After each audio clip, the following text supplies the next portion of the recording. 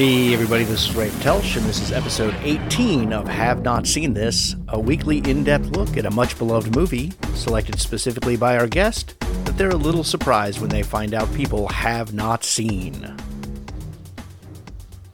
Hope everybody's having a good week out there. Going to keep this entry short because the conversation about the movie this week ran a little long, and I like to keep my episodes around a certain length, and also because I have a very noisy water filter that's about to kick in and create ridiculous background noise, so I better talk quick. One point of interest that I want to bring up before I get to introducing the actual interview is a cameo appearance I've put in on another podcast. This isn't me appearing and talking about movies. Instead, this is an audio drama called Scared Shirtless, and I recorded a role kind of filling in at the last minute for a part that I guess had gone vacant, and I was able to provide the sound that kind of matched the previous actor and got to fill in. So Scared Shirtless, episode 13, features yours truly as Mr. Lead, kind of a role that I hope I get to keep doing. My joking post on Facebook was that I can really relate now to Misha Collins when he took over the role of Castiel on Supernatural. He did it in a very low register voice, thinking that it was a short-term engagement, and he ended up becoming a series regular and carrying on the part for multiple seasons, doing this in a voice that made him a little uncomfortable. And I can kind of relate to that because Mr. Lead speaks with kind of a low, the description was a low, reedy voice, and even just doing it for a brief period of time for my appearance in the episode was a little taxing. So it was fun though, and I really enjoyed doing that. It's not an aspect of podcasting that I've gotten into, but I really enjoyed doing an audio drama, and who knows, maybe I'll reappear as Mr. Lead, and maybe I'll be able to be on some other podcasts doing that kind of thing as well. So I'm going to skip Friday Inquiry for this week, but of course you can always catch my Friday Inquiry that I put up on social media on Fridays, go figure, at Have Not Seen This on Twitter or at Have Not Seen This podcast on Facebook, where I ask a question inspired by that week's episode. So this week, the movie is The Rules of Attraction from 2002, and it's brought to us by director-producer Sean Preston. And I encourage you to go check out his work at the link in the show notes. We also talk about it in the podcast, as well as his podcast, which is kind of an audio drama.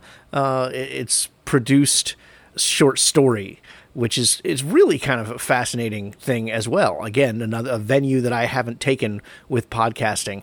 I will provide a trigger warning for this week's movie, kind of like I did last week. Something you need to be aware of with The Rules of Attraction. It's something we talk about in the episode, that it is advertised as a romance movie or a comedy, and it really is not either of those things. This is a dark movie, as evidenced by the fact that within the first 10 minutes of the movie, there is a rape scene. It is not violent, but it is an act of rape. It's a form of date rape. And then there is an act of violence against someone as an act of homophobia. Needless to say, the first 10 minutes of this movie are rough to watch. And it is a topic that Sean and I talk about in the episode. Despite the fact that the movie starts off rough and is a very dark movie, it was not what I was expecting. We have a wonderful conversation about this film. So the trigger warning is about the movie. If that's not sounding like something you're interested in, I would not encourage you to watch the film. But I would encourage you to listen to our conversation either way, because I think Sean brings a really interesting perspective as to those elements of the film, as well as the film overall. And we have a wonderful conversation about it. So here we go with 2002's The Rules of Attraction. So the emails and such you sent me, you're a producer and director, right? Yep, that's right. I'm mainly a writer-director, but I produce as well sometimes. All right, so I have a script I want you to check out. Okay. How true is that cliche? About sending scripts? I mean, well, there's a lot of different kinds of producers. So the kind that will find financing for your script is a a rare and sought after sort. That's not the kind that I am, but I do send. I mean, I pitch stuff to producers quite a bit and development people, although the kinds that want to go out, and especially with independent movies, there's a certain role that they go and try to find financing and that sort of thing, and that's a tough thing to do. Obviously, trying to find the money, and they can only take on a certain amount of projects at a time, and that sort of thing. The last time I met with one of those, the thing I was pitching was a little too high budget for him. He wanted to keep things like one location, pretty low budget, come in under $2 million, but mine was way more ambitious. It's not necessarily a bad problem to have, but I guess it is a problem. Yeah. I just figured might as well go big with it. So how did you get your start on this path? Hollywood's a rough game and high stakes kind of game, I guess. Yeah, it's a very tough game. I started after college. Actually, I was living in New York, and my roommate had gotten me a job as a production assistant on a commercial.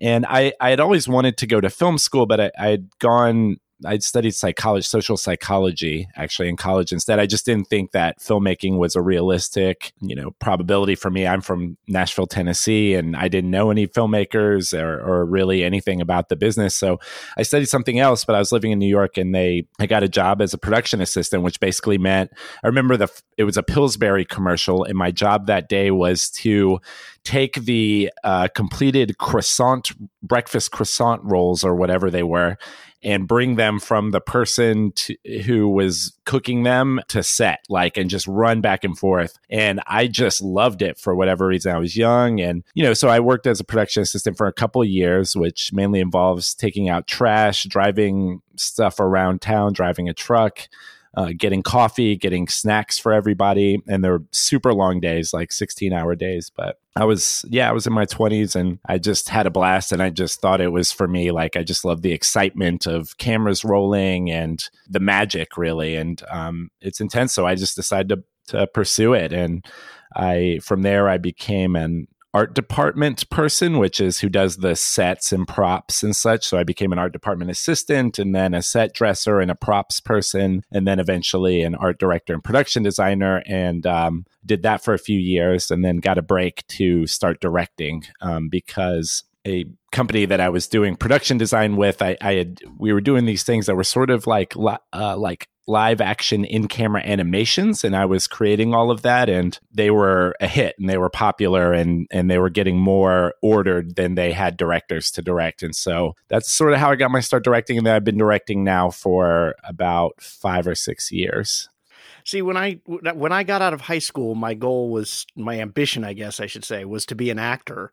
And the more I looked into that, it just felt too high stakes for me as far as security.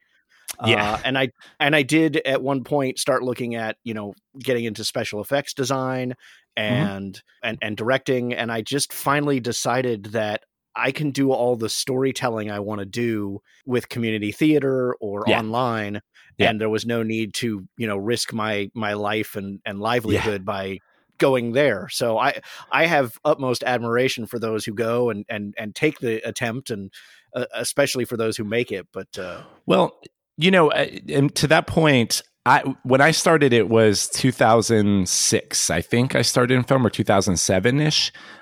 So since then, things have changed a whole lot in the industry and media distribution. And when young people now are saying, hey, I want to be a filmmaker, and how do I get a production assistant job? Actually, on Reddit, there's a lot of that in like film industry subreddits, people coming in and wanting to get a job as an assistant or intern. But I always say, just start a YouTube channel. You can do it from anywhere. You can do anything. It's a lot. And if you're talented and you've got something to say, there will be people who want to hear it, and there will be people who want to see it and do that. And right now, for example, I'm taking a year off. I got a little burnt out on directing. I was working a lot, and I made my scripted narrative podcast that's sort of like a horror sci-fi podcast that I can just have complete creative control over and release it, and it's been getting a good response, and I enjoy it, and it's more fun for me than I usually direct commercial or branded content, or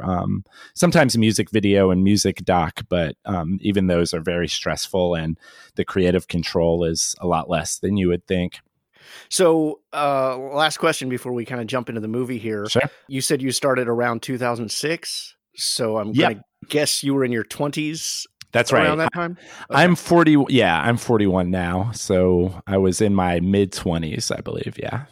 I always try to find a light way to dance around that question, but at the same time, yeah, especially with a movie like the one you've picked, I kind of feel like age of the viewer is a factor, as I'm sure we will discuss here in a few minutes. Oh, for sure, because there's a lot of cultural references and pop cultural references in that movie that people of my age they will hit especially hard. So we're talking about The Rules of Attraction today from 2002. Written and directed by Roger Avary, based on the novel by Bret Easton Ellis, starring James Van Der Beek, Ian Somerhalder, Shannon Sossamon, Jessica Biel, and Kip Pardue.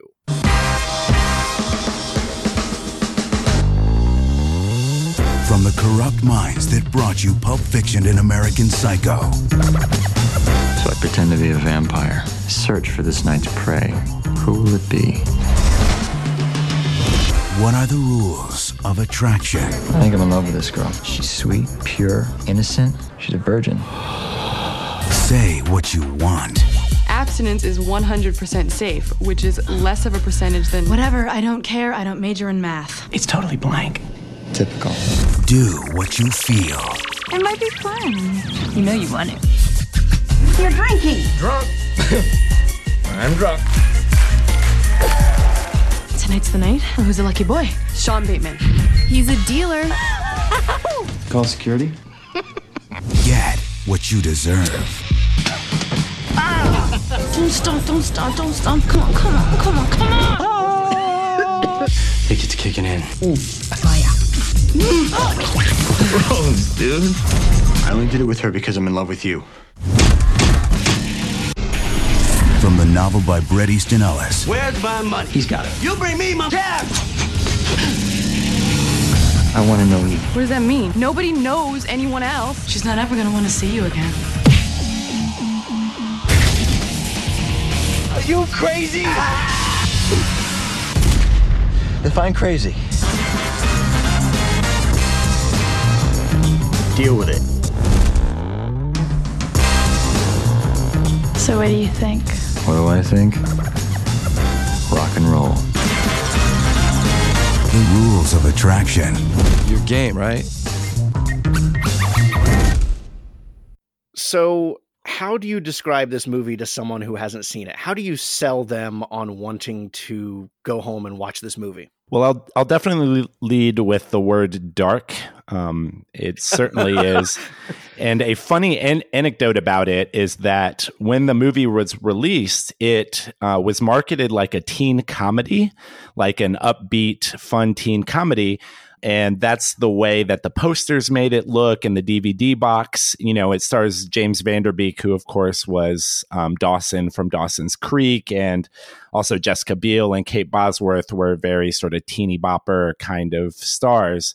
So it gave a lot of people the wrong impression, and they went into the movie theater sort of thinking it was going to be that, and then ended up distraught and I wouldn't say disappointed, but like disturbed, because people who like this movie, you sort of have to have an appetite for dark sorts of entertainment. And not everybody does. There's a lot of people that want entertainment to be sort of fluffy, or they want the darkness to be contained in a normal form, like a horror movie form or a sci-fi form. But something like this that is more psychologically dark is hard for some people. But for me personally, I love it. I relish this kind of thing.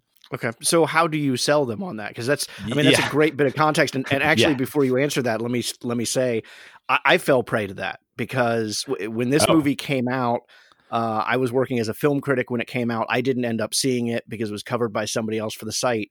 Right. And my only exposure to it up until you picked this movie was that it was a comedy. Mhm. And so I sat down expecting to watch a comedy, and it is a vastly different movie than a comedy. And it Certainly. is still listed on IMDb and the streaming service I used as a comedy and as a romance and as a drama. And it is not really a comedy and not really romantic. So I Right. definitely agree with that.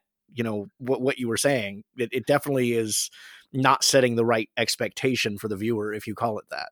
Yeah, I think I would call it like a dark coming of age drama, but a huge selling point is the pop cultural references. So people who enjoy, pop culture references or even satire. I mean, The Simpsons to a large degree is filled with pop cultural references, and that's part of the draw of that. I try to sell it by just describing the scene where Fred Savage from The Wonder Years is doing heroin, which I think sums up. It's so disturbing. It's very disturbing. And when you're talking about generational stuff, so I grew up on The Wonder Years, and I loved that, and I loved Kevin, the character, and then to see that same actor who hasn't really done anything since The Wonder Years, all of a sudden he reappears, on heroin and having sort of a tantrum. So I like to use that because that'll summarize like what you're going to see. It's going to be, drug content, sex content, and your favorite teen stars being debaucherous. Debaucherous is a word for sure that I would use to describe this film. That's a good word, actually. Yeah. So out of all of the movies out there, and I would assume as someone who's gone into production, you have a vast film history. Yes. Why out of all of the movies out there do you choose this one? Well, this particular one for two reasons. First reason is that you were requesting ones that a lot of people haven't seen that are a favorite movie, and this one is a favorite of mine. And like whenever I mention it to people, nobody seems to have seen it. And then I sort of go through that whole thing about the poster art and DVD cover. But also, this was a very important film to me personally when I was in my early 20s. I very much identified with the characters. I was a very lost and wayward youth, and that really carried into my mid-20s where I personally had problems with drugs and confusion with sex, and also a love of music, which plays very heavy into this film as well. And so it really struck a nerve with me personally. I identified with Sean Bateman a lot, the protagonist, and I identified with some of the other characters and situations, and just the confusion about coming of age was how I felt. So I remember playing it a lot at my house, and I lived with roommates, and we did drugs, hard drugs, and it was like a film that would be going on in the background of my house during that time where I lived there. Another thing, I said two reasons, but here's a third. This was one of the films that inspired me to become a filmmaker because of some of the very clever devices as far as camera work and scene structure and narrative exposition. So when I say that, I'm talking about when you find out that the woman who kills herself had been sending Sean Bateman all those love letters, and the way you find out the montage of scenes as she is dying basically is incredible. And I found it to be incredibly powerful to structure scenes in that order with the music like that was just mind-blowing to me. And of course, the legendary scene where Sean Bateman and Shannon Sossamon's character are both walking to class, and it's a split screen and the screen joins. That blew my mind in those days when I was in my early 20s, as just I hadn't really seen much to that effect in contemporary film at that time. A lot of narrative contemporary film just didn't have those sorts of experimental filmmaking involved with it.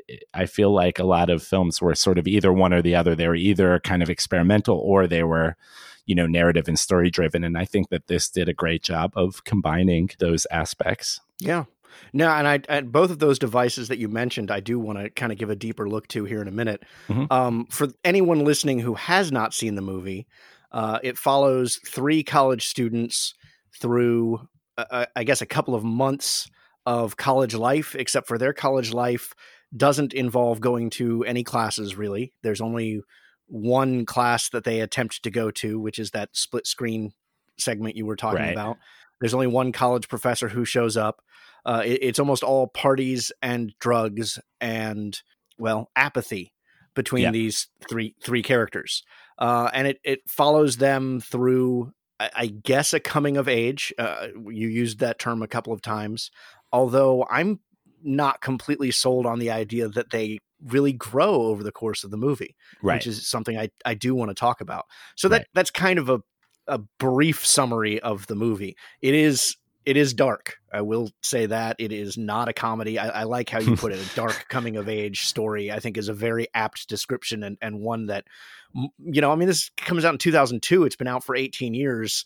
Surely somewhere along the way, they could have come up with a better description of it. Yeah, I know. Well, this film was also kind of lost to time. I mean, it never really got a giant release and a giant viewing, and I guess that's why we're talking about it on this podcast, because not that many people saw it. Yeah. Well, and as I said, I was working as a film critic at the time, and my boss is the one who covered it, so I never really gave it a second piece of attention because I was busy with whatever movies I had been assigned. And what's funny is I had it in my head that he loved this movie because I specifically remember him talking about that Fred Savage scene that you're talking about. Right. I specifically remember him bringing that up repeatedly throughout the year. And once I watched this, I went back and read his review, and he didn't really like it all that much. He kind of had a similar approach to a lot of the film critics out there who commended the devices that were used to tell the story, but didn't connect with the story itself. Yeah. So I think it's interesting. 18 years later, I read something he wrote and went, "Oh, I've been wrong for 18 years about his response to this film." That goes into a little bit about what I think about filmmaking in general, in that I think it's a huge sort of tribute to the film, or it means a lot of good things that your boss was mentioning that scene throughout the year, because that means it was memorable. And I think that is more difficult to achieve than people give it credit for. And not everything, a lot of things don't necessarily want to make you feel good or certain things like that. But just having something be memorable and stick with you, I think, is the goal of a lot of filmmakers and artists and of all sorts. And so I think that's a big testament that Fred Savage scene stuck with him enough to remember it. I mean, I've seen movies this past year that, like, I honestly just can't even remember them at all. And I've just seen them recently because they were just so,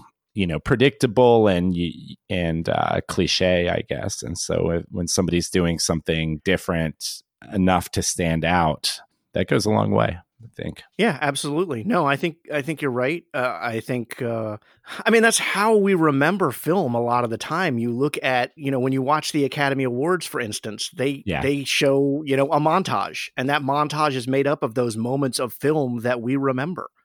Right. And I don't see the Fred Savage scene working its way into an Oscar montage anytime soon, but it's definitely one of several very memorable moments from this movie. So I agree. Yeah, completely. Yeah. And that's sort of, larger discussion about what the purpose is of film and art in general. And I think, and this has come up a lot with the recent release of Uncut Gems, which I love. It's my favorite movie I've seen this year, but a lot of people, it made feel very anxious, and they really didn't like it, and they didn't like the experience of feeling anxious in the theater for so long. And I think that, again, that's sort of a testament to the power of that movie, is that it was a powerful enough film to make people feel so strongly that it achieved its goals. I didn't feel anxious with it, but it's. I saw the trailer for that movie, and my first thought was, when did Adam Sandler become John Turturro? Because that's who I thought I was watching for the first 30 seconds. He does look a lot like him in that, yeah. But I've heard so much praise for it. It's high on my list to see, and I've not heard any negative response to it so far. Almost everybody I know that has seen it has really praised it. So yeah, I think most people do, but there has been a lot of upset viewers for sure. It's an intense, it's an intense film. I won't give anything else away if you haven't seen it. No, I haven't, but I want to. All right, critical reviews for Rules of Attraction. It sits at 43% at Rotten Tomatoes with a 71% audience score, which I find interesting because it's 50% at Metacritic. So you almost have that going on at Rotten Tomatoes, where the critics are coming down on the lower half, but the audience is making up more positivity for that. So it's kind of a 50-50 movie. Roger Ebert did get to review it. He provides our negative review, although it's not incredibly negative. Roger Ebert wrote, Avery weaves his stories with zest and wicked energy and finds a visual style that matches the emotional fragmentation. I have no complaints about the acting and especially liked the way Sossamon kept a kind of impertinent distance from some of the excesses. But by the end, I felt a sad indifference. These characters are not from life and do not form into a useful fiction. Their excesses of sex and substance abuse are physically unwise, financially unlikely, and emotionally impossible. I do not censor their behavior, but lament the movie's fascination with it. They do not say, and perhaps do not think, anything interesting. The other two Bret Easton Ellis movies offered characters who were considerably more intriguing. We had questions about them. They aroused our curiosity. The inhabitants of the Rules of Attraction are superficial and transparent. We know people like that and hope they will get better. On the flip side, Owen Gleiberman from Entertainment Weekly provides our positive review, and he said, Avery, like Ellis, has a taste for decadence that can't be faked. Fleshing out the author's groovy porno vision of the real world, he has caught the suicide swagger of college kids who connect by turning themselves into emotional whores who act as if connection isn't possible. The Rules of Attraction is the kind of Gen X stream straight meets gay, boy meets girl bash that the artless show-off Greg Araki has been trying to bring off for years. It's a party-hardy teen flick that scalds like acid. The cast is a pitch-perfect assemblage of pretty young things, but James Van Der Beek, as a slit-eyed dorm stud, proves that he can be an actor of cruel force. Very interesting. I do have a third bit here that I want to read, but I want to get your responses to those first. You know, the first one that you read, was that Ebert? The first one that you read? Yes, that was Ebert. I completely hear what he's saying, but I feel like the things that Ebert did not like about the movie were the exact things that I liked about the movie. And there's something about the kind of lack of morality and lack of connection that comes along with drug use and with overindulgence in sex and all that kind of thing. And so, yes, it's there. There's sort of a word I haven't mentioned yet to describe it, but is definitely apt for this, is nihilism, because this movie is very nihilistic. The characters are nihilists, and the morality that exists in this universe, and this is the Bret Easton Ellis universe in general, there's not much morality. It's disconnected people that engage in sex, drugs, and other kinds of self-gratifying behaviors without much regard or concern for other people. So for listeners who may not be familiar with Bret Easton Ellis, he's also behind American Psycho and what else? Well, Less Than Zero was his first breakthrough novel. It was made into a movie, but that movie is terrible. The novel is disturbing as well. You know, the American Psycho film was wonderful. It's a great film, and it brought sort of a comedy to the Patrick Bateman character that didn't necessarily exist in the book. So the book is a lot more disturbing, and so is the book of Less Than Zero, and so is the book of Rules of Attraction. I read the book for Rules of Attraction, and I greatly prefer the film version. There's something so wonderful and cinematic about it. But to dive into a world inhabited by these characters that don't care about anybody or anything is disturbing. It feels disturbing, and it even feels disturbing for me. But I can understand it because I feel like, yeah, on a personal level, I was sort of that way when I was that age. And so,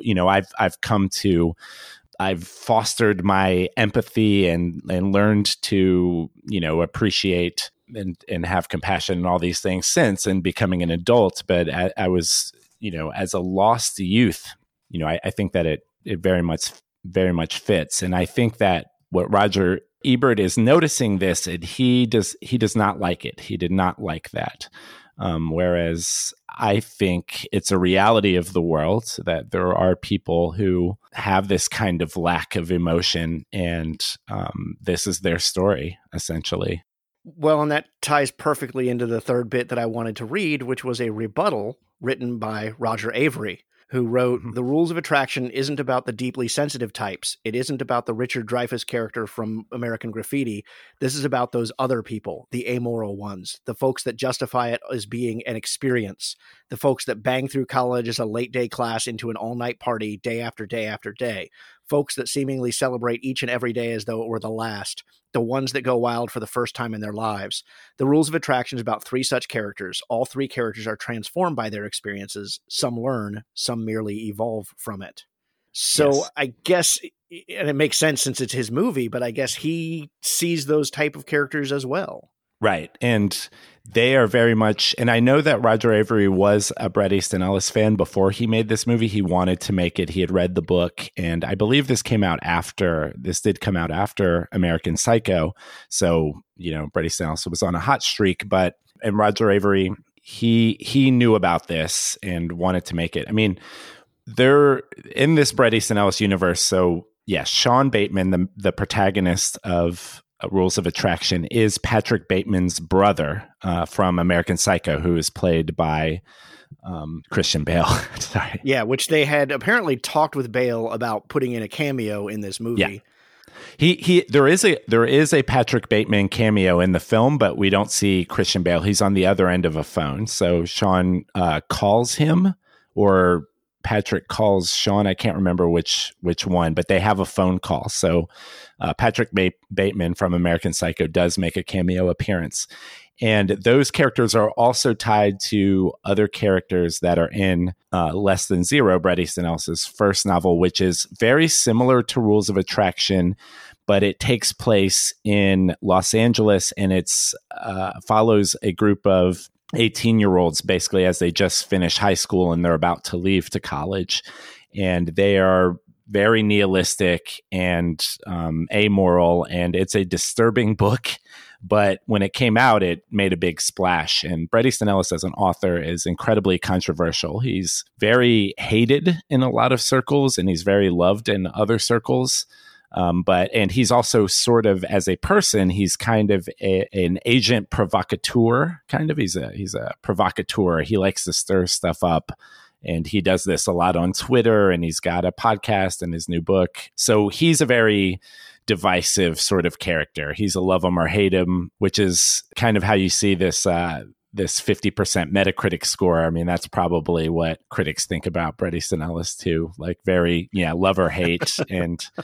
But I'm personally artistically drawn to things that are very much a love it or hate it kind of thing. And I do like to watch films that have those medium range scores, because I feel like anything that's really pushing the boundaries is going to upset people, and is going to upset people who enjoy that art form. Like one of my favorite films from the last 10 years is The Comedy, starring Tim Heidecker. That had a 60% on Rotten Tomatoes or something. Like people just, it was hard. And it had similar themes to this film too. It was sort of about this aging hipster who was emotionally disconnected and kind of an asshole and was going around Brooklyn, and it was a pathetic character really. But I thought it was a very well-made film and a very powerful film. I don't know that one, so I'll have to look that one up. Yeah, it's great.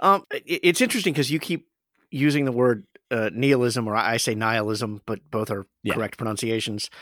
And I almost, you're not the first person I've read or heard to use that term to describe these three characters. And yet I have trouble accepting that idea because I almost feel like they're so disaffected that nihilism would take effort that they're not willing to put forth.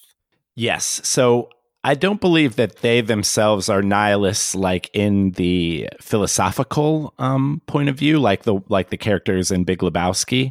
I think that they're nihilists in the sense of that they just really don't care about anything or anybody but themselves. I guess those are different things. Like there are philosophical nihilists that aren't necessarily actually nihilists because they, have some human empathy and compassion for other people.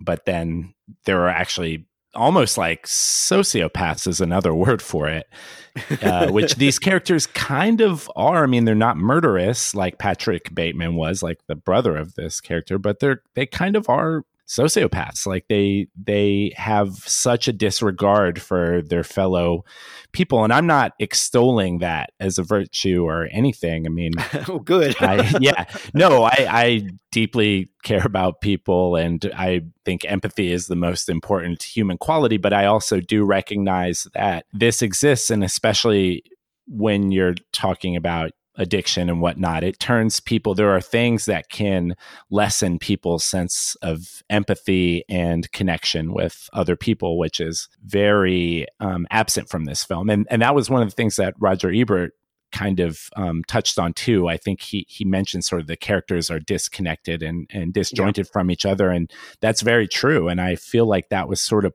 part of the point of this movie. They're so wrapped up in themselves. They're almost narcissists, right? Yeah. Yes. They're so wrapped up in themselves that they can't really experience love. They can't experience love so there's this romance thing, and there's an obsession thing, a romantic obsession going on, or there's several romantic obsessions throughout the film. That's a theme I just realized, but none of it's real love because they don't actually care about the other people. They just want to possess the other people, or there's a lust part. They want to have sex with them, or they just are infatuated with them. But actual love involves caring and empathy and connection and intimacy and stuff. And there's none of that here. No. In fact, I think my favorite line from the movie illustrates that, which is Laura walks in on Sean and her roommate having just had sex, and his response is, "I only did it with her because I'm in love with you." Yeah. Yeah.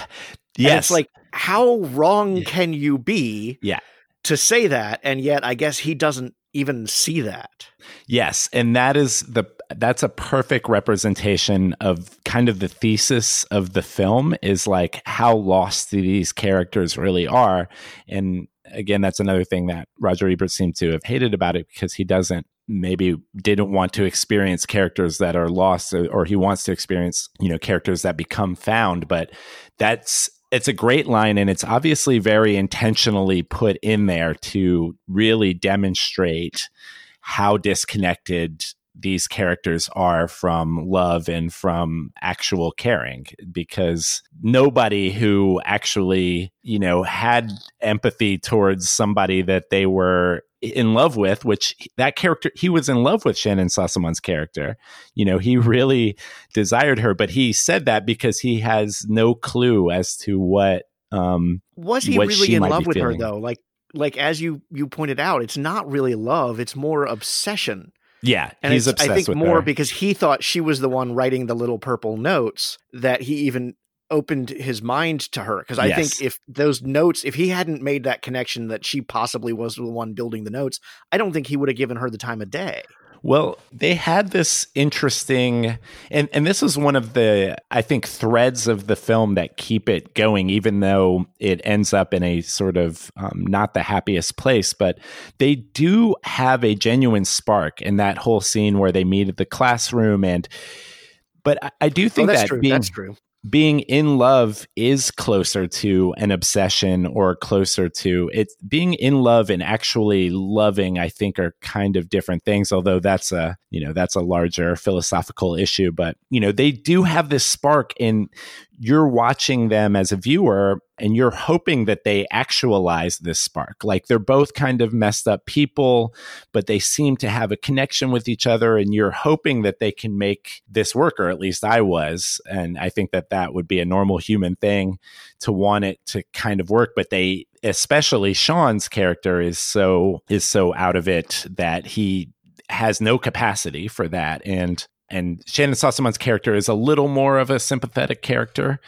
And yes, she was great in this film, by the way. I think this was her best acting role. She was wonderful in it. But, you know, she's a little more well-adjusted, I would say, than Sean's character, who just can't find love at his age, basically.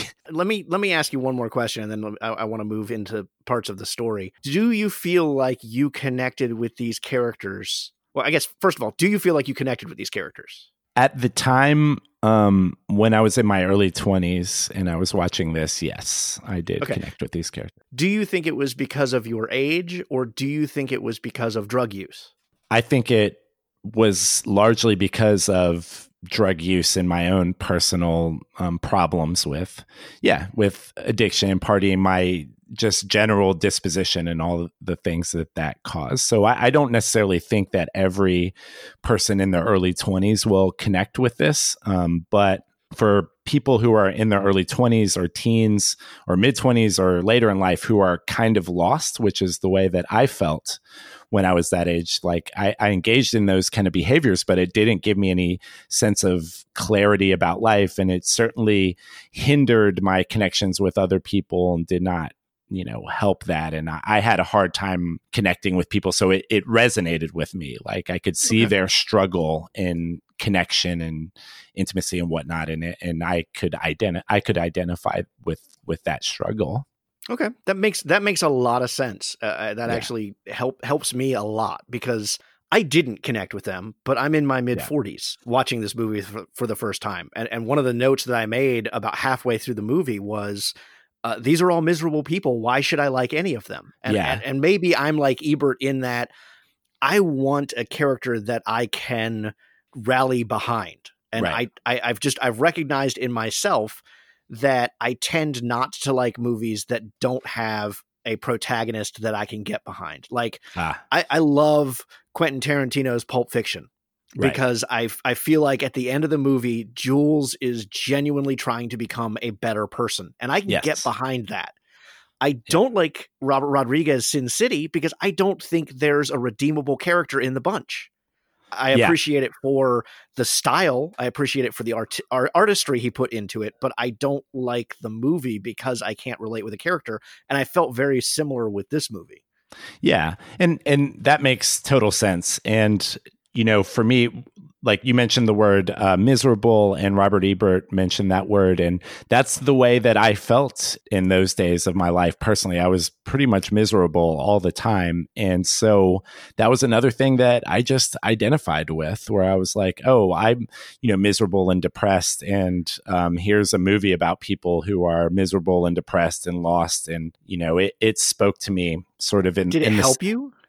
I think it helped me. Yeah. You know what? Yeah, I think it did. And this is why, especially, with it inspired me and made me know that, I guess, that the way that I was feeling, even though it didn't necessarily, I went to therapy for years and cleaned myself up and, learned how to be a good person, for years. It didn't like change me overnight, but it was inspirational to see that there was art that, can touch upon these things and can speak to me in that level. And it also, I think, by, as I mentioned before, being one of the films that kind of inspired me to be a filmmaker, it gave me, a small sense of purpose and excitement. And that's help, I guess, to a large degree. Yeah, no. Okay. Yeah. That actually really helps me see it from a different vantage point. I don't know that it increases my appreciation of it, but it definitely helps. So I appreciate that. Yeah. I mean, and I think that's, they say that art that is dark can be very calming for people who have sort of darker emotions. So like listening to metal, for example, which I do sometimes, is Although less so nowadays. I liked metal more when I was younger, but when your neck could take the headbanging, when my neck could take the headbanging and my ears could take the decibel levels. Yeah, the decibel levels and dissonance and abrasiveness of it. But, that if I was in a bad mood, listening to some, heavy, dark, aggressive music would help me sort of feel in a better mood.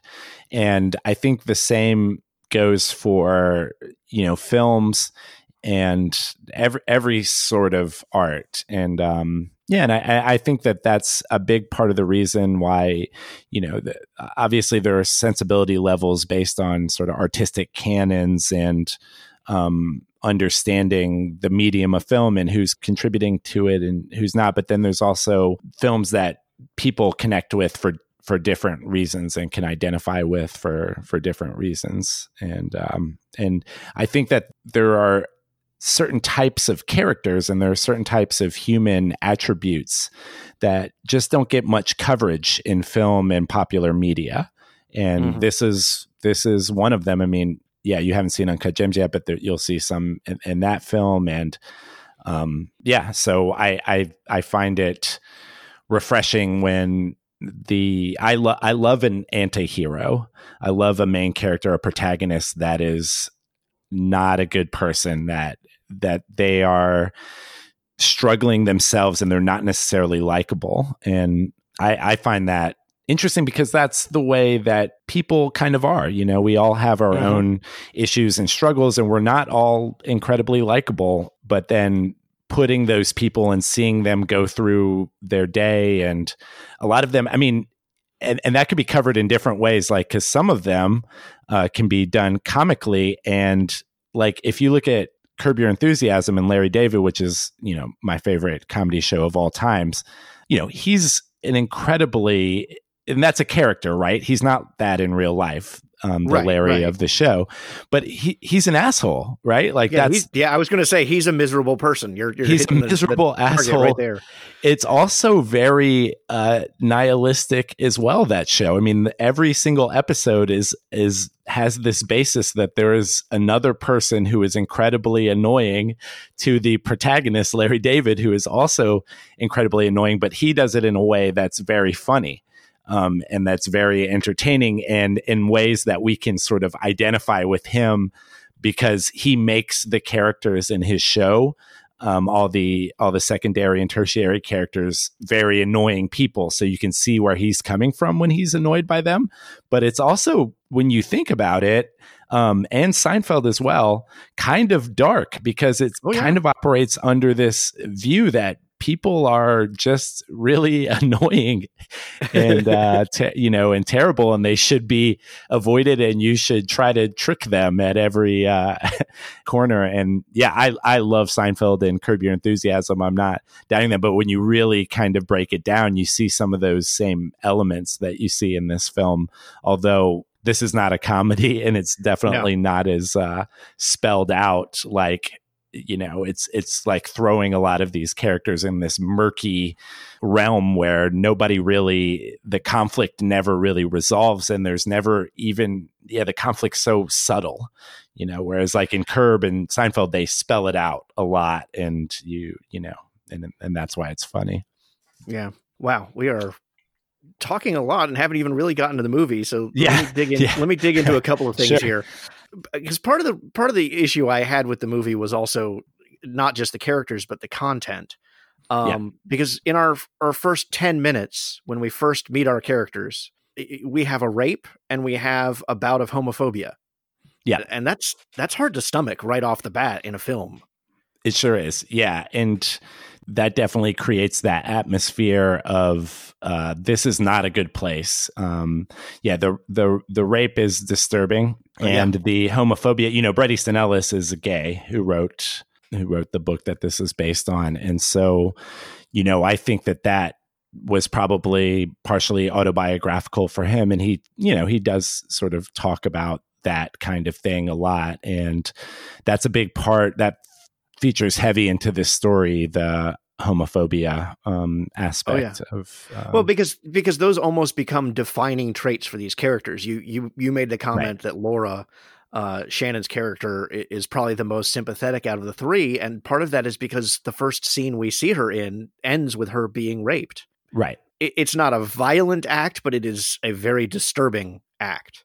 Yes. The first scene that we really get of Paul, he's being beaten on for being gay. And Yes. that kind of comes to define him. And then the first scene we see of Sean, he identifies himself as an emotional vampire. Yep. And through his own narration switches his pronouns. He defines himself as an emotional vampire using I, but then when he gets to the point in that scene where he's having sex, he's saying he.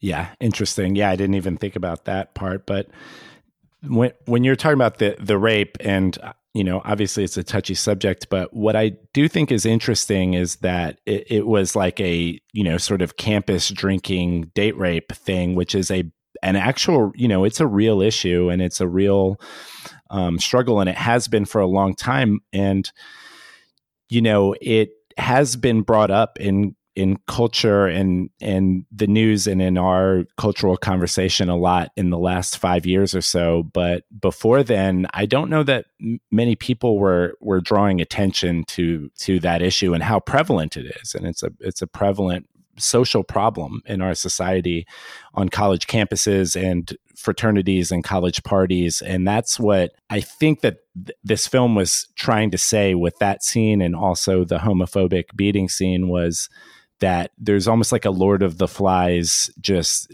dark humanity element in this, in that colleges that are, but also, in the opening scene, it's kind of the opposite. Like that Cure song is playing, and the grass looks green, and there's all these good looking people out on the quad of the university of that, it's basically an Ivy League school or a top college. And so it's sort of showing that these things look great on the surface and look very pleasant, but buried under it is some very dark and disturbing things. And we've seen, recently, and especially with all the coverage of that's getting, that's absolutely true, and it's not pleasant necessarily, and it's not necessarily something that we want to see for entertainment purposes, but it's also something that I think should make people think, and in a way. Yeah. Well, while I don't really enjoy the content that's shared in those three sequences, I love the device he uses to get us our three major characters. He shows us Laura's scene and then has time rewind to show us Paul's scene, and then time rewinds again to show us Sean's scene. And that rewinding device is really clever, especially because right after the first one, Paul's first line is, "Sometimes I think my life lacks forward momentum," which is kind of funny given that the audience just rewound, just went back in time to get to that point. Yes. Yeah. There's a lot of like little clever Easter eggs like that throughout the film. And I remember this film is one of those where when you watch it again, it's one of those where you notice different things. And there's very few films that exist like that, but it's so fun when that does exist, when there is like, little things like you just pointed out, because I don't even think that I noticed that before, but there's a lot of sort of clever things and kind of hidden throughout that you can discover. Some of the actors' appearances alone just blew my mind. That you have Paul Williams show up as a completely inept doctor at the clinic. You have Eric Stoltz as the college professor. I mean, it's like, where the hell did these guys come from? Yeah. Especially for a movie, as we're saying, most people have not seen. It's kind of interesting to see these higher profile artists showing up in it. Yeah. Well, Eric Stoltz was also in Roger Avary's first film, Killing Zoe, which I've got to be honest, I didn't really like Killing Zoe, and I didn't really like any of his other films, although he was a co-writer on Pulp Fiction, Roger Avery was. But the butch scene, or the watch scene, was that, did I read that correctly?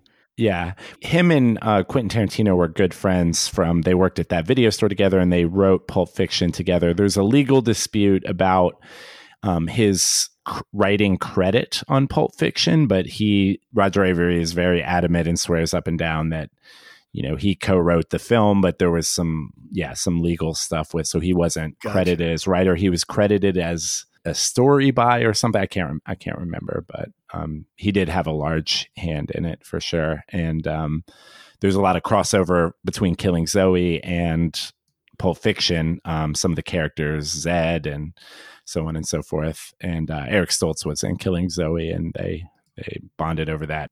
So we talked about the rewinding, the split screen you mentioned earlier, probably my favorite sequence of the movie. The screen splits and half of it is showing James Van Der Beek's Sean and the other part is showing Shoshanan's Laura as they are getting up and going to a Saturday class. And it really shows the difference between the two characters, but then it culminates in them meeting face to face, which is a really weird feeling because they're both looking at you. Yes.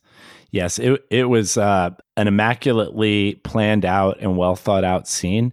And the first thing that comes to my mind when I think of that scene as well is that Donovan song, Yellow is the Color, that is playing. And the music in this film is so important, and it really sets the tone there. And the soundtrack of this movie is one of my favorites of all time. I mean, it has Donovan, Tom and Andy, The Cure, also The Rapture, and a lot of great musicians. And I feel like it's really lacking. It's like one out of every 100 or 200 films actually has a soundtrack that music lovers will love. And I'm kind of a music nerd and a music lover. And the use of that Donovan song there, which it goes on for about, that scene is like 2.5 minutes without dialogue. And it's really only, most of the scene is only people walking. So, I mean, you have the waking up routine, which was fun, and Sean Bateman wiping his ass, which was fun. But just, that's something that you don't see. But most of it's just people walking. And to keep a scene of just two people walking interesting is a very difficult, thing to pull off. But even though that they're sort of going to meet, but that the song fit so perfectly, and it was such the right tone. And it was also, a happy song and a happy tone kind of for the first time since the intro credits of the movie. Like, we'd been in this dark space with this kind of darker, harsher songs, and then it's this early morning and the sun is out and they have smiles. Shannon Sossamon's smiling and Sean Bateman seems to be in a good mood, and it really offered a lot of contrast to what we had been seeing to that point, and then of course what we see afterwards. Yeah, well, and I was paying specific attention to, I was looking at all of it. So I was looking at characters in the background and as they're walking around. I mean, it definitely kept my attention, but because of me looking in the background of a lot of the scenes, I caught the answer to who was writing the letters early on in the film. Really? Interesting. Yeah. Really? How, so you started to notice her. Where did you start to notice her? It was one of the first letters. He comes out of the building that the mailroom is in, and I noticed her in the background, and as he walks past her, she's turning, and I mean, her eyes are on him. And as he's walking away, she starts walking after him. And I did also notice her at the, I don't remember which party it was. They had such weird names, the Dress to Get Screwed party and the End of the World party and the party before the End of the World party. But the one with the Wicker Man, I did see her in that was scene. The End of the World party? No, the End of the World party is the one that opens and closes the film. Oh, okay. But so I didn't catch all the references. So when she's finally revealed, as someone who had noticed her in the background, I kind of wish they hadn't overtly shown her in all those scenes, but there were also bits where I hadn't caught her. So I was kind of glad that they did. I'm not a big fan of spelling everything out for the audience sometimes, but maybe in this case it was needed. It's interesting that you say that. And I think a lot of that you notice that a lot of that might have to do with, we're older, we're in our 40s now, and we're just smarter people. Because I don't know if I can go that far. Well, I think I was, you know, I haven't seen this film in years, and I don't know how well it would still hold up to me nowadays. But I do know that there was a lot of films that I was really into, and they were really mind blowing to me when they came out, and I was in my early 20s, late teens, that nowadays just don't hold. I see them and I'm like, oh my gosh, so corny. Like Matrix is one, which legendary film, right? Wonderful, legendary, groundbreaking film. But I tried to watch it recently and I'm just like, wow, it just felt very corny. And same with Fight Club is one where I remember when I first saw it, it felt so powerful at that time when I was 20 or whatever I was, 21. And now I think if I were to watch it now, it would just feel kind of a lot more cliche and predictable. But I think that also, I wonder if I had seen this film for the first time now as a 41-year-old, if it would have the same effect on me at all. Well, and that's why I was asking you so many questions about your first time seeing it and where you were. Because, again, I'm in my mid-40s and this is my first time seeing it, and I definitely didn't have the connection that you had with it. And so I think that that context is important to get as to what your experience was going into it.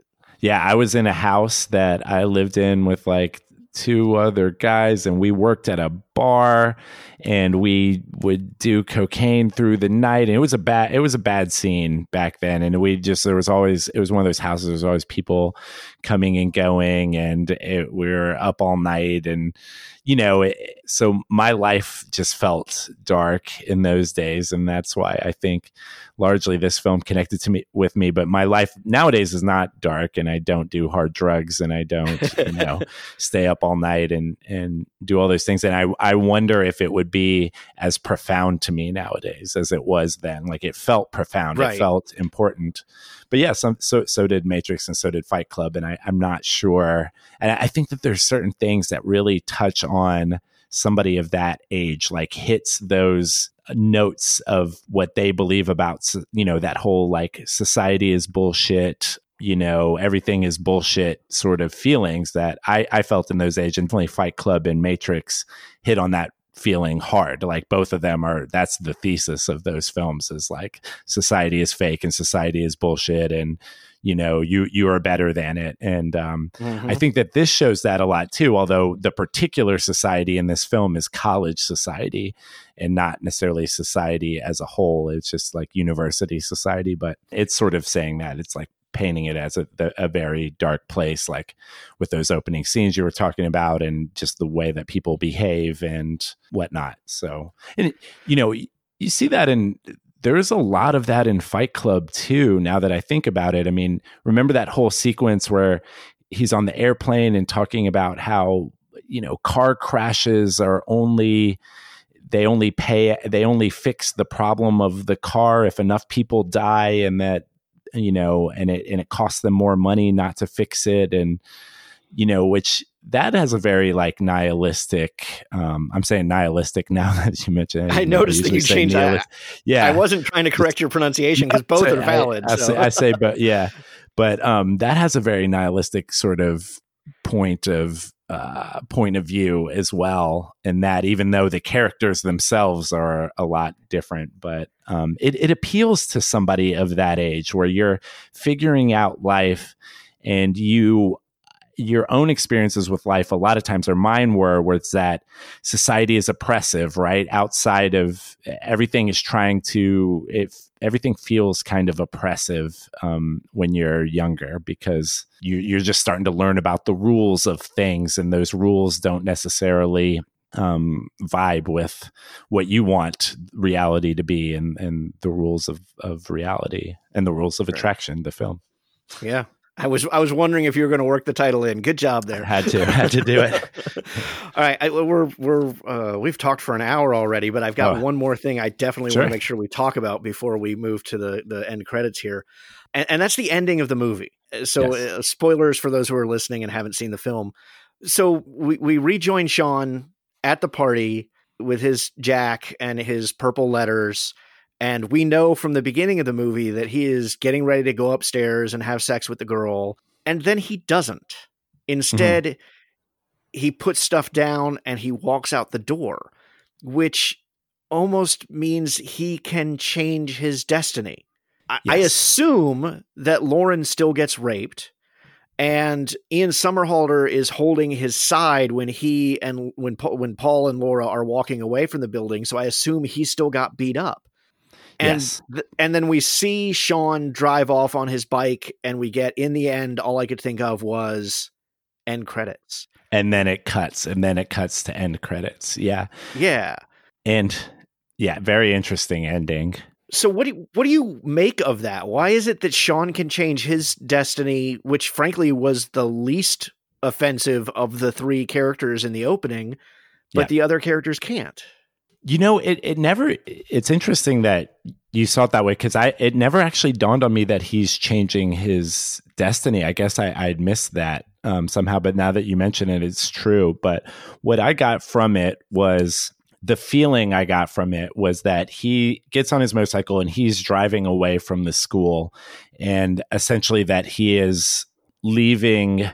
That what it conjured in my mind is that this person, as well as the other characters, but he's the main character of the film, and so it makes sense that they would be focused on him, will be gone from these college days and will go out into the real world at some point and will grow up and will live happily ever after. I thought that was sort of the point of it, was that we all escape that period of our life, and that's what he was doing, and that was sort of the happy ending, even though it wasn't expressly happy, and obviously these horrible things are going to happen to the characters. But I think it also, well, and if you cut off in mid-sentence, is it really an ending?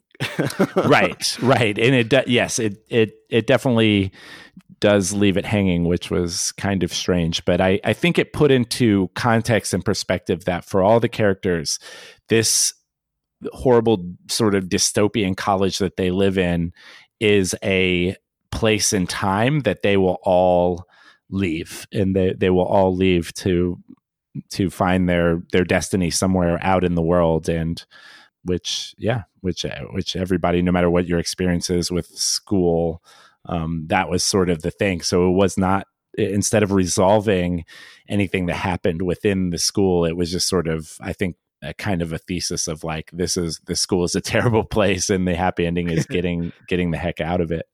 Right. All right, well, let's move to the end credits here. We've got The Algorithm Says. This is various movies that algorithms think you will like because you liked this one. This is kind of a lightning round. You give your response to whether you liked the movie, you didn't like the movie, you don't see how it's connected to the rules of attraction, that kind of thing. So, Killing Zoe. I didn't like it. Oh, really? Yeah, I didn't connect with it. First of all, Pulp Fiction was so much a better film, and it's very related to Pulp Fiction. It's the same director, Roger Avary, and yeah, I don't like his other films. I just loved this one. Wrist Cutters, a love story. Ugh, I didn't like that film that much. I do love the author who wrote the book the film is based on, Edgar Carrot, another case of like a book based on movie. But the film itself, didn't care for it. I found it to be kind of cheesy and hokey, and the acting to be a little.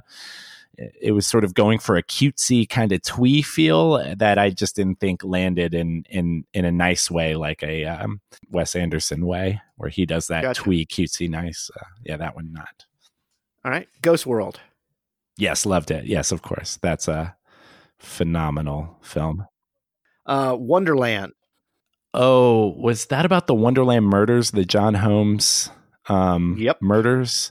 Yeah, I seem to remember it not being that great of a film. Like, the story is very intriguing, but again, Boogie Nights did that story so much better. So, I mean, it's very related. Gotcha. And finally, Hard Candy. Oh gosh, wow! I didn't like Hard Candy. I saw it at the same time I saw Wrist Cutters. Actually, funny enough, I didn't think it was that great. It was it had some like cleverness to it, worth watching, but as far as filmmaking and film. It was more like filmmaking for entertainment purposes. Like it was a clever little story with a clever twist, but nothing that was like pushing the medium forward at all, or really sticks with you. As a matter of fact, I can't remember really a single scene of that movie. I know I saw it and I remember what it's about, but I seem to remember something with handcuffs. All right, and we always end with the pop quiz, 4 questions that are related to the movie. Are you ready? Okay. Oh, yeah. All right, number 1. Allegedly, the end of the world party that forms the frame for the overall movie was filmed on what notorious date? A, January September 1st. 11th. Yep, September 11th. Yeah. That's, yeah. Which I find hard to believe that they would continue filming, but I guess the show must go on. So I just actually listened to an interview conversation between him, Roger Avery, and Bret Easton Ellis, and they were talking about that. And, on a feature film set, it's very expensive, and they talked about shutting it down, and there was debate about it, but it's just like, well, yeah, the show must go on, kind of. Yeah. All right, number 2. What actor was originally cast as Sean, with the role recast with James Van Der Beek after Roger Avery decided the first actor was playing it too much like the book? A, James Franco, B, Martin Starr, C, Michael Cera, or D, Will Wheaton? I would guess James Franco? You'd guess right. Oh, okay. I threw Will Wheaton's name in there because apparently he had talked to Roger Avery about appearing in the movie, but it just never came to fruition. But yeah, James Franco was fully cast as Sean and then recast a little later. Interesting. He would have brought something interesting to that role. I'm not a huge Franco fan, but he would have brought something different to that role for sure. Yeah, it would have been different. I don't know that it would have been better, but it would have been different. Yeah. All right, number 3, from a technical standpoint, The Rules of Attraction is notable for being the first film to use what editing software? Ooh. A, Avid's Media Composer, B, Apple's Final Cut Pro, C, Vegas Pro, or D, Corel Video Studio Pro? Given that it was 2001, Final Cut Pro seems like it would make sense, but I don't know. Nope, that's absolutely right. Final Cut Pro. It was the first movie to use basically over-the-counter software for editing purposes. Interesting. Yeah. Finally, the DVD release was supposed to include a commentary by author Bret Easton Ellis, who is, by his own admission, up late the night before recording it doing drugs. Instead of releasing his incoherent ramblings, Avery came up with the idea of recording a commentary track by who? A, Kip Pardue in character as Victor, B, Roger Ebert, C, Mark Maron, or D, Carrot Top? Kip Pardue in character as Victor, I believe. I'm really surprised you don't know this one. No, they recorded a commentary track with Carrot Top, who had never seen the movie before. Oh my God. He's commenting on a movie he's never seen before, and Roger Avery decided that including it was some sort of artistic commentary on audiences. I did watch the commentary on that. Like, I feel like a lot of times, and I very much miss DVD director's commentary. I miss it so much. I used to love to do that, but again, I guess I just forgot that it was Carrot Top. And when you read the things just now, I was like, oh, that sounds ridiculous. Like, like there's no way it would be Carrot Top, but that's great. I'm going to try to find that somewhere. Yeah. All right, man. Where can people find you? What do you want to promote? Yeah, I'd love to promote my podcast. It is Also Dark. It is a scripted fictional science fiction podcast called Friends of the Friend. It's on all the podcast platforms. It's about a techno-spiritual cult gone awry and our quest to solve some murders related to them. Awesome. Yeah, I looked over. I didn't get a chance to listen to an episode. I'm sure by the time this one goes live, I will have, and I'll talk about it in the intro. But it sounded really intriguing. Yeah, please give it a listen. There's been great audience response so far. Awesome. All right, man. I really appreciate this. I really appreciate the perspective that you brought to this, because that helped me see the movie in a very different light. So I appreciate everything you had to say about it. Thanks so much. I really, really enjoyed this. Honestly, I will ramble about film to anybody who will listen, and most people won't listen. So it was really fun to talk about it in this dedicated format, and great to talk to you. So that does it for this week, but you can keep the conversation going throughout the week on social media. You can find me at Talon Hess on Twitter, or the show at Have Not Seen This on Twitter. On Facebook, we're at Have Not Seen This Podcast, or email me at havenotseenthis@gmail.com. And of course, don't forget to subscribe to the show so you don't miss any of our upcoming episodes, including next week's episode, which follows a bounty hunter and his prey on a cross-country trip with planes, trains, automobiles, and unlike the last 2 weeks' episodes, no rape. This podcast is available on Google Play, Apple Podcasts, Spotify, or you can use the RSS feed to subscribe through whatever podcatcher you prefer. Positive ratings and reviews are always welcome, although I appreciate it if you just help spread the word and help build the community some more. And if you like World of Warcraft or other Blizzard games, be sure to check out my other podcast, Citizens of Azeroth, a World of Warcraft podcast, also available through all major podcast sources, and my recent performance on Scared Shirtless, episode 13. Special thanks to Chris Talent for our wonderful theme song, and thanks to Sean Preston for providing this week's conversation. Maybe you have a movie you'd like to talk about, one that means something to you or you're particularly astonished when you discover people have not seen. Well, come be a guest on the show. Head over to havenotseenthis.podbean.com, click the Be a Future Guest button, submit the form there, and we'll get you set up for a future episode. Until next week, I'm Rafe Telsch, and this has been Have Not Seen This.